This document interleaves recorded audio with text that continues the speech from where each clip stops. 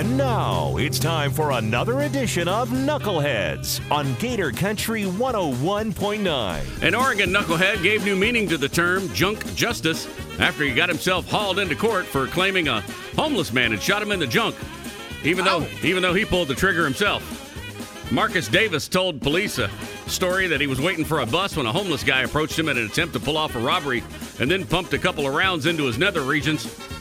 That's when a ballistics expert, or that'd be ballistic expert, he examined Davis's wounds and determined the wound came from above and got the 35-year-old to admit he was at fault. He pulled the trigger because he was not allowed to possess a gun because of prior felonies. He was sentenced to 6 years behind bars.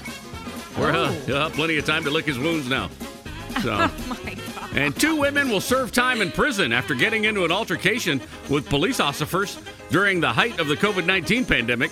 Prosecutors say cops tried to stop a lockdown party. What's up with these idiots throwing lockdown parties? I have no idea. Anyway, it was in progress when the cops intervened. They tried to stop Millie Rose Robinson and Bailey Meadows. They resisted. Both yelled that they were infected with the coronavirus before Robinson kicked a cop in the chest, and then Meadows threw a toilet paper roll holder at another's head.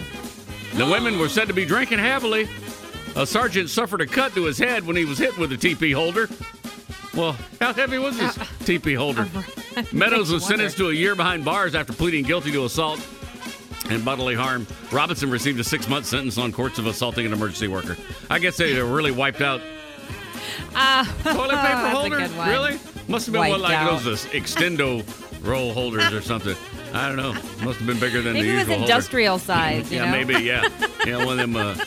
One of them like in the office. All right, those are your knuckleheads. You can find those stories and more at Melon's Got in the Morning on Facebook, as well as Gator Country 101.9. Don't be a knucklehead. I'll talk about you on radio.